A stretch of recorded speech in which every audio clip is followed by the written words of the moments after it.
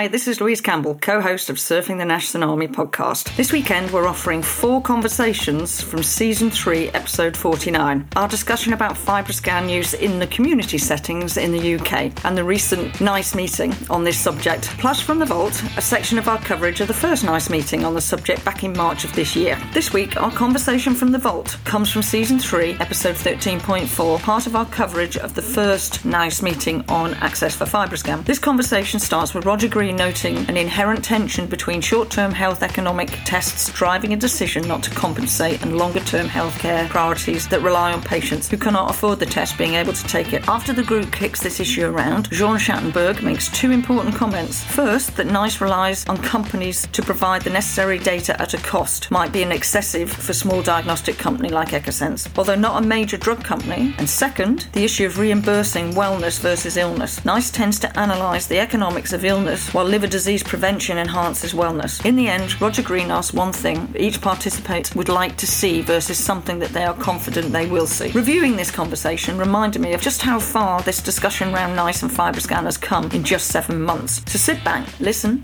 enjoy, learn, and when you're done, join us in the dialogue on our LinkedIn discussion group. Roger Green.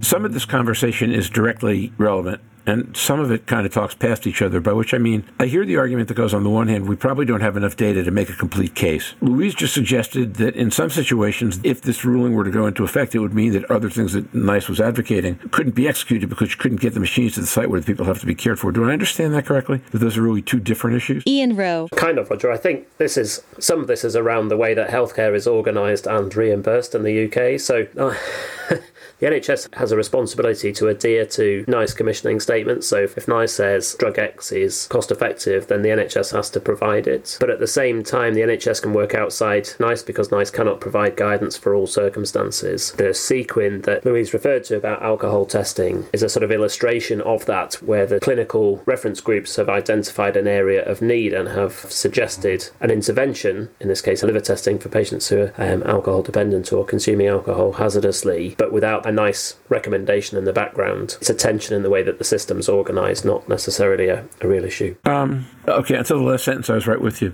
How does something's attention in the way the system is organised become a real issue or not become a real issue? So commissioning will sometimes recommend services that are not NICE recommended. The DAA situation was probably the best example of that. We were receiving recommendations about which DAA to choose based on commercial agreements and data that was early before NICE could give an opinion. That wasn't necessarily... There's a tension then between the NHS and between NICE, but actually we were practicing with contemporary data with the best drugs to use at the time. In this setting, it's a bit different. The sort of diagnostic need is not the same, I don't think, for those patients who really needed hepatitis C treatment. It's quite different. Jörn Schattenberg. The crucial difference here is, of course, that with a pharmacological agent being approved and being prescribed, you're going to make different revenues than with the diagnostic tests. So there's a different willingness of a company to invest up front to get a drug approved versus a diagnostic test approved. And I think this is one of the big differences here. It's a burden to diagnostic tests because if you need the same study setup show outcome improvements for a diagnostic test versus a treatment, that's of course a hurdle for diagnostic tests, where I think the differences in reimbursement are not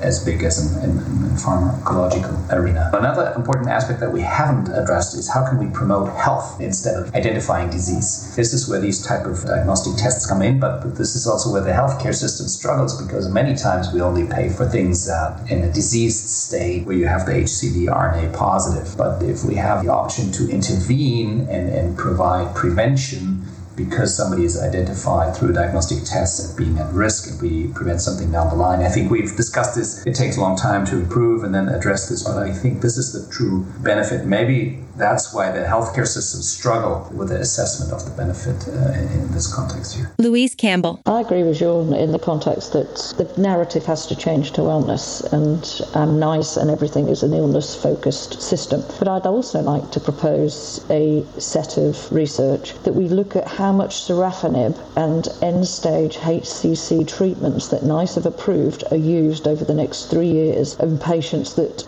they have had a FibroScan or earlier non-invasive diagnosis diagnostics and picked up in the community wouldn't have needed to be prescribed, because sorafenib, the cost per patient of sorafenib and the other approved agents is very large for a 3 to 6 months extension of life. It was raised in a conversation a couple of weeks ago with a HCC expert, Pam O'Donoghue, and actually it pales into significance how many FibroScans that we could get done. And we've already seen data that FibroScan in the community, Dina Mansour's study, I think it was, also showed the great pickup of HCC, or people at risk of HCC, for monitoring to pick them up early so that we don't need these drugs. We are going to see, as Chris has already suggested, a big rise, the perfect storm. And if we don't pick these people up earlier, we're spending more money, very expensive costs at the end. So we're past an hour, so I want to start to go to final question, and final question is going to be 2 questions, okay? Number 1 is, within the confines of how NICE operates, what would you like to see them do on this round with this issue? And then the second was, if you could wave a magic wand, what else are you confident it would be a good idea to do? Please note I changed from what do you like to what are you confident of, because we'd all like to see everything, and having spent, pardon me, this is going to be a metaphor that might offend people, having spent the last 2 days trying to explain to my 4-year-old granddaughter the difference between what you want and what you need, and what you neither want nor need but just want to stamp your feet about. On the first one, I'd like to do, consistent with their charter, what would you like to see them do? And then, regardless of charter, what are you confident would be a good idea for them to do? Brave one, go first. Oh, I'll be brave and jump in. I would like them to get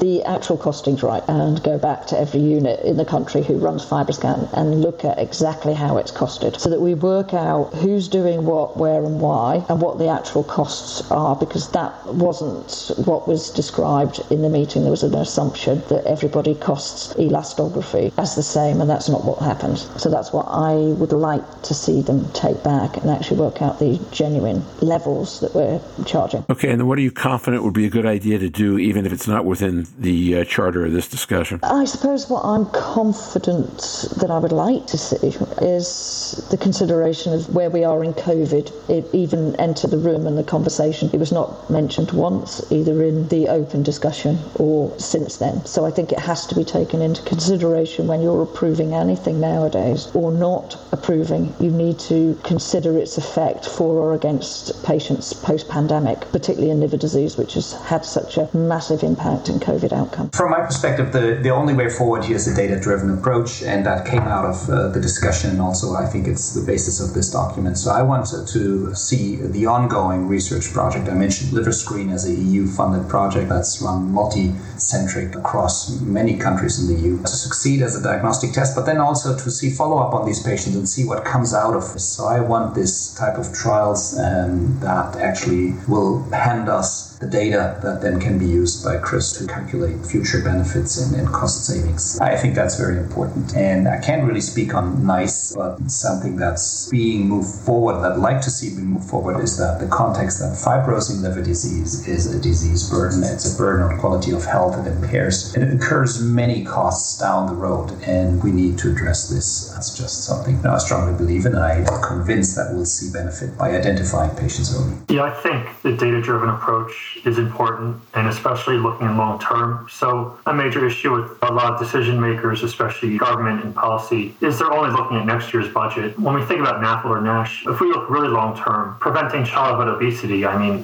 that's a fairly small cost today, but you won't see any benefits maybe till 2050. The policymakers are always just looking at what's going to happen with their budget next year. So it's really kind of long-term thinking and considering all facets of disease. It's not just the cost of cirrhosis. You have to look at lost work productivity and these other facets of metabolic syndrome and what the impact is going to be. Because as Louise said, it really is a tidal wave, and they also need to consider the impact of COVID. It set us back quite a bit in every disease area. I didn't think Ian had commented yet. No. But you were being so quiet about it that I thought I might actually have missed it. Go ahead. Now's your chance.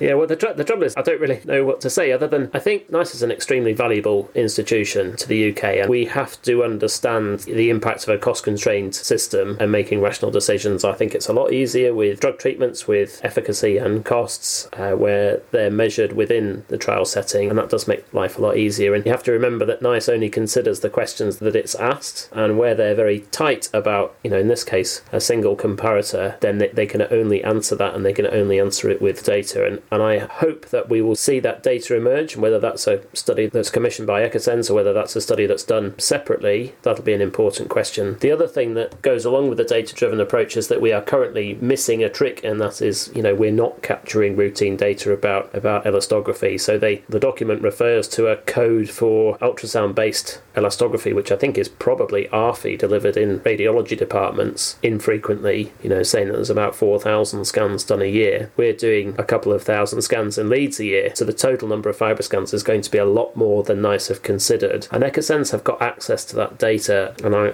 think that they're missing a trick by not looking at the individual patient data, but the accrued experience and the number of scans that are being done, because I think that would allay some concerns about the learning curve and the quality assurance issues in the primary care or community setting. Just to elaborate on that, we perform in the UK, the last time I was aware, somewhere between 80 to 100,000 FibroScans. And as you say, I was doing 1,500 a year. And in a unit that was doing 3,500, 4,000 scans. I don't know where they got those figures from. And this is my concern about a document that's going forward, not to be reviewed in 3 years, is where that information came from. It appears inaccurate at best. Let me try to summarize. First of all, illness needs to be data-driven. The analysis of avoidance of illness or cost reduction around illness needs to be data-driven. You can't do that kind of thing on faith, but you have to do it with good data. And Louise raises the question of whether the data is good. NICE raises questions of whether they have enough of it. And Chris can work magic with what you give him. People who do what he does, but magic even only takes you so far. So that's issue number one. The other issue that hangs over all this is that wellness is a lot harder to do as a data-driven phenomenon. I mean, you could probably do it, as Chris points out, for childhood obesity, but on a lot of these other things, the data is a lot harder to produce because the cases are a lot more complicated. And in fact, a lot of this gets argued on faith, which is a tough argument to make and to win within existing systems. My first realization about health economics back a long, long time ago was a friend of mine used to say that if you could eradicate osteoarthritis in the world with a drug that you gave everybody every day between the age of 25 and 29 and never had to give it again, and it cost $2.50 a day, you couldn't find a government in the world that would support it because of when you actually experience the cost of osteoarthritis. And that is what we're talking about here, right? Not osteoarthritis, but the same basic idea, which is if you start treating fatty liver early, you're 10, 15, 20 years downstream from when you're going to get benefit. And systems aren't designed to do that or designed to calculate that. So